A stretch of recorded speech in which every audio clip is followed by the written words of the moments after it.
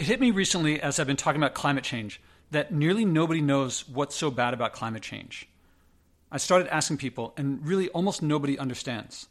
Actually, of the maybe dozens of people that I've asked, one person knew, and it took a lot of prompting for her to say it because it's kind of hard to get to.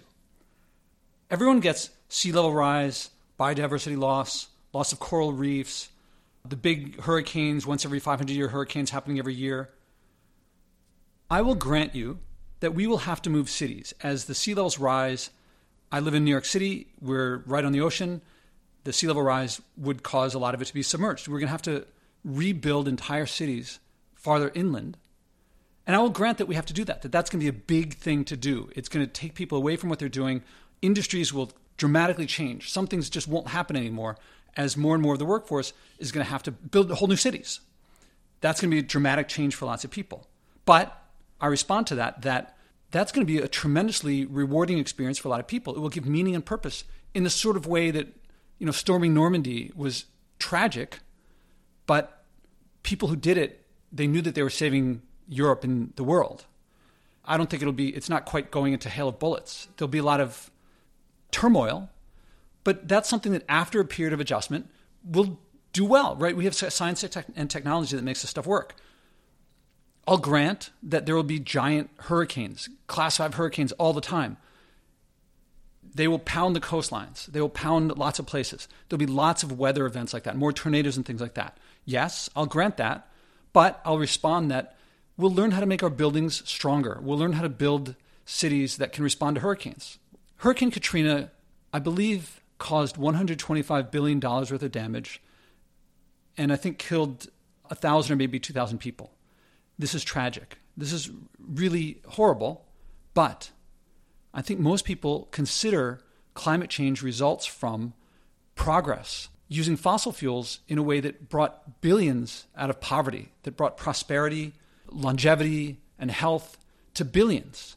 While 1,000 deaths or 2,000 deaths are tragic, compared to billions of people's lives improved, given that science and technology will enable us to make buildings that are stronger and so forth, and not just buildings, but cities that are hurricane-proof and so forth. That's a trade I think most people would consider worth it. Yes, of course, no one wants to be or know or be related to the people who died. But after a few years of that, we'll learn how to protect ourselves from hurricanes like that. It's not necessarily such a bad deal. Maybe you've read books like The Uninhabitable Earth, or ones describing the hellscape that we may turn Earth into if we go up 4 degrees or more, or even above 2 degrees. Lots of parts will be unlivable, but some parts won't be unlivable. And we have science and technology that have solved lots of problems before. Maybe we'll build cities under sea, or we'll build more stuff in Antarctica, or more stuff up in mountains where it's not so hot. I think people expect whatever problems come, we can solve these things. And all the problems I've said so far seem solvable. I mean, sea level rise means Florida won't be around so much, so people won't be able to live on, Miami, but they'll move inland, they'll move north, we'll adjust.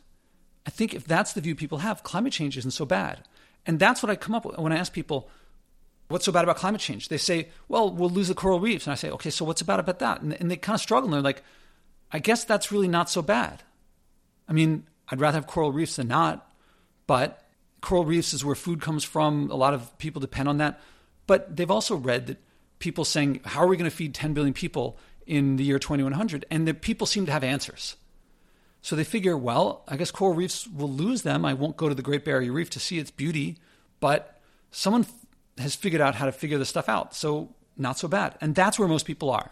And if that's the situation, I don't see what's so bad about global warming if what we get in return is all of what fossil fuels have brought us, of comfort and convenience and so forth. Those are not the problems with global warming, with climate change. Yes, there are problems, but nothing on the scale of the problems of global warming. To describe it, I have to describe a story that regular listeners may have heard before, but it's a story about Kevin. Actually, Kevin was a guest on the podcast, Kevin Cahill. He told me about when he bought a house. He lives out on the West Coast, and he bought a house in Idaho. Out there, he was with a neighbor who's a hunter, and he saw elk. They were off in the distance from, I think they were on one of their porches, and they saw some elk off in the distance. And the hunter says, about how many elk do you see out there in some herd? Kevin says, guess about 100. And the hunter says, yeah, I guess about 100 too. And he says, I've lived here all my life. there's enough vegetation around here for 75 elk over the winter. Kevin thinks about it and says, I guess that means that 25 elk are going to die over the winter. The hunter says, no, 25 are going to live over the winter. It took me a while to figure it out. The elk don't triage. They don't say, hey, we've counted up all of the food here and we know how much there is, and there's 100 of us and there's food for 75, so you 25, take one for the team. Don't eat. Just die. One, they can't figure that out. Two, they wouldn't do that. In any case, they don't do that. What happens? The next day, all 100 of them are still alive and they're all eating. So that a week later, there's still 100 of them left, but there's enough food for 74 over the winter. And a week later, there's enough for 70 over the winter. And 2 weeks later, there's enough for 60 over the winter.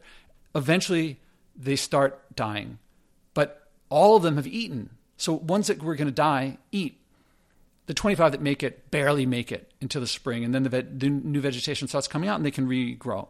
Now, it's possible the hunter has some self-interest because maybe he wants to say, if he goes and hunts a few of them, I'm not killing 25, I'm saving 50. So there may be some self-interest, but I believe the effect is there. Actually, I know the effect is there because it's been observed in many different populations all over the place. It's one of the reasons why we allow hunting. One of the reasons. And it's been observed in many populations.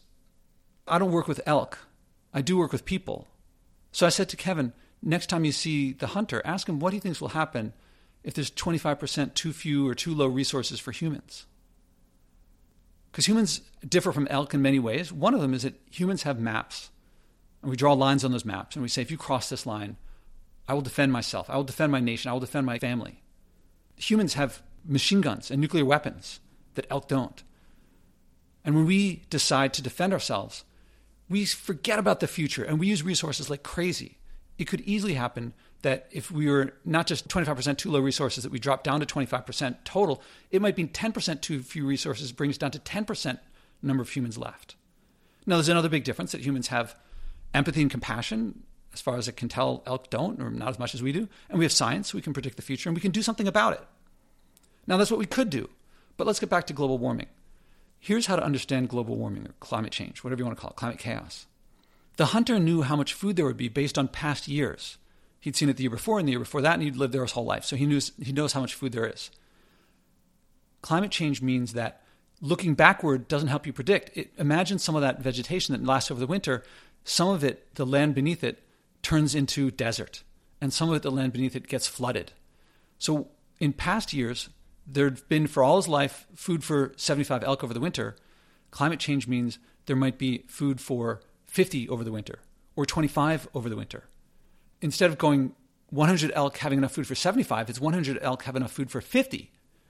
And they might drop down not to 25 elk, but down to 10 elk or 5 elk. This is the problem with global warming or climate change. It means that looking back doesn't work and the collapse increases. We are over the limit right now. We are using more than one Earth worth of resources. Americans are using like 5 Earths worth of resources, which is to say there's enough resources for 20% of us. Not 75%, but 20% of us. If we do something about it, we can maybe fix this. If we don't do anything about it, we could drop seriously. Now, I'm going to describe the problem in simple terms.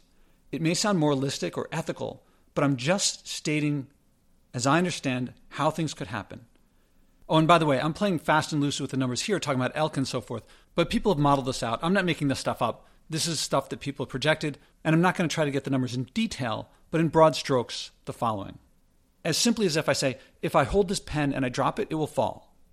The sun rose this morning in the east and set this evening in the west. Dogs growl, cats purr, and in the same sense that I say these just simple observations, climate change would result in billions of people dying. I'm not trying to say gloom and doom here. I'm just saying that's what would happen, is billions of people would die. This is not something that science can just kind of fix. Because once it starts, it's not just that we run out of food, but once we run out of food and there's climate refugees, then wars begin, and it becomes very difficult to stop things like that. This is why I devote myself to changing course. This is why this has become the most important thing in my life. Well, also because people don't get that switching to living sustainably is a joy. It's fantastic. It's a release from a really, how to describe it, a sedentary and unfulfilling way of living, craving, always wanting more. But that's a topic for another podcast episode. This result is why I devote myself to changing course. My podcast, the episodes with guests, that is practice leading people, not just anyone, but leaders who can influence large numbers of people. I plan to use my book that I'm working on now. I'm about 3/4 of the way through the first draft. I think the current outline is working pretty well for me. So that book is to help lead more people through the book directly and to launch big time to reach the most influential people in society and augment what I'm doing with the podcast on a much bigger scale. I want to mention as an aside, business people should get this point the most. They know how markets can drop in recessions and that companies sometimes have to downsize. It's really painful. I've had to downsize and I've been downsized. It's really painful. Business people know this pain of downsizing. The problem is that they think, well, we recover from recessions. We'll recover from this. They don't distinguish between downsizing a company, which is people losing jobs, to downsizing population, which is people losing their lives. So I do not agree with the trade of Katrina that we lose a couple thousand people, but billions of people improve their lives, because billions of people will lose their lives. We'll drop down to below the population that the Earth could sustain, just like it would happen with the elk, just like it happens with populations all over the place. I'm not trying to be all doom and gloom or scary. I'm just saying this is what motivates me. If you see a different way about it, please let me know, because as far as I can tell, this is what's to come. If this is a new perspective to you, let me know, because what were you thinking before? Maybe I'm missing something. I try to be humble. But otherwise, let me know how this makes you feel. I'd like to hear. I'd like to learn from you. I'd like to see what we can do about it. Is it so unbelievable that we can't accept it? We're just like, Josh, that's so crazy. I can't believe it. I think a lot of people would feel that way. I think most people, though, have not come to this conclusion that seems not inevitable. Inevitable if we don't change, but we can do something about it. But it seems the most likely scenario because of what happens with so many populations, just illustrated by the elk. And that is what I believe is so bad about climate change. Oh, I forgot to mention, when you throw in things like pollution, heavy metals like mercury and lead, forever chemicals, all the sorts of other pollutions, dioxins, species loss, deforestation, that augments everything.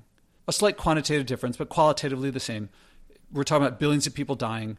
It would be a little bit faster with that way and a little bit sooner, but the effect is still the same. That's what's so bad about our environmental problems, not just climate change.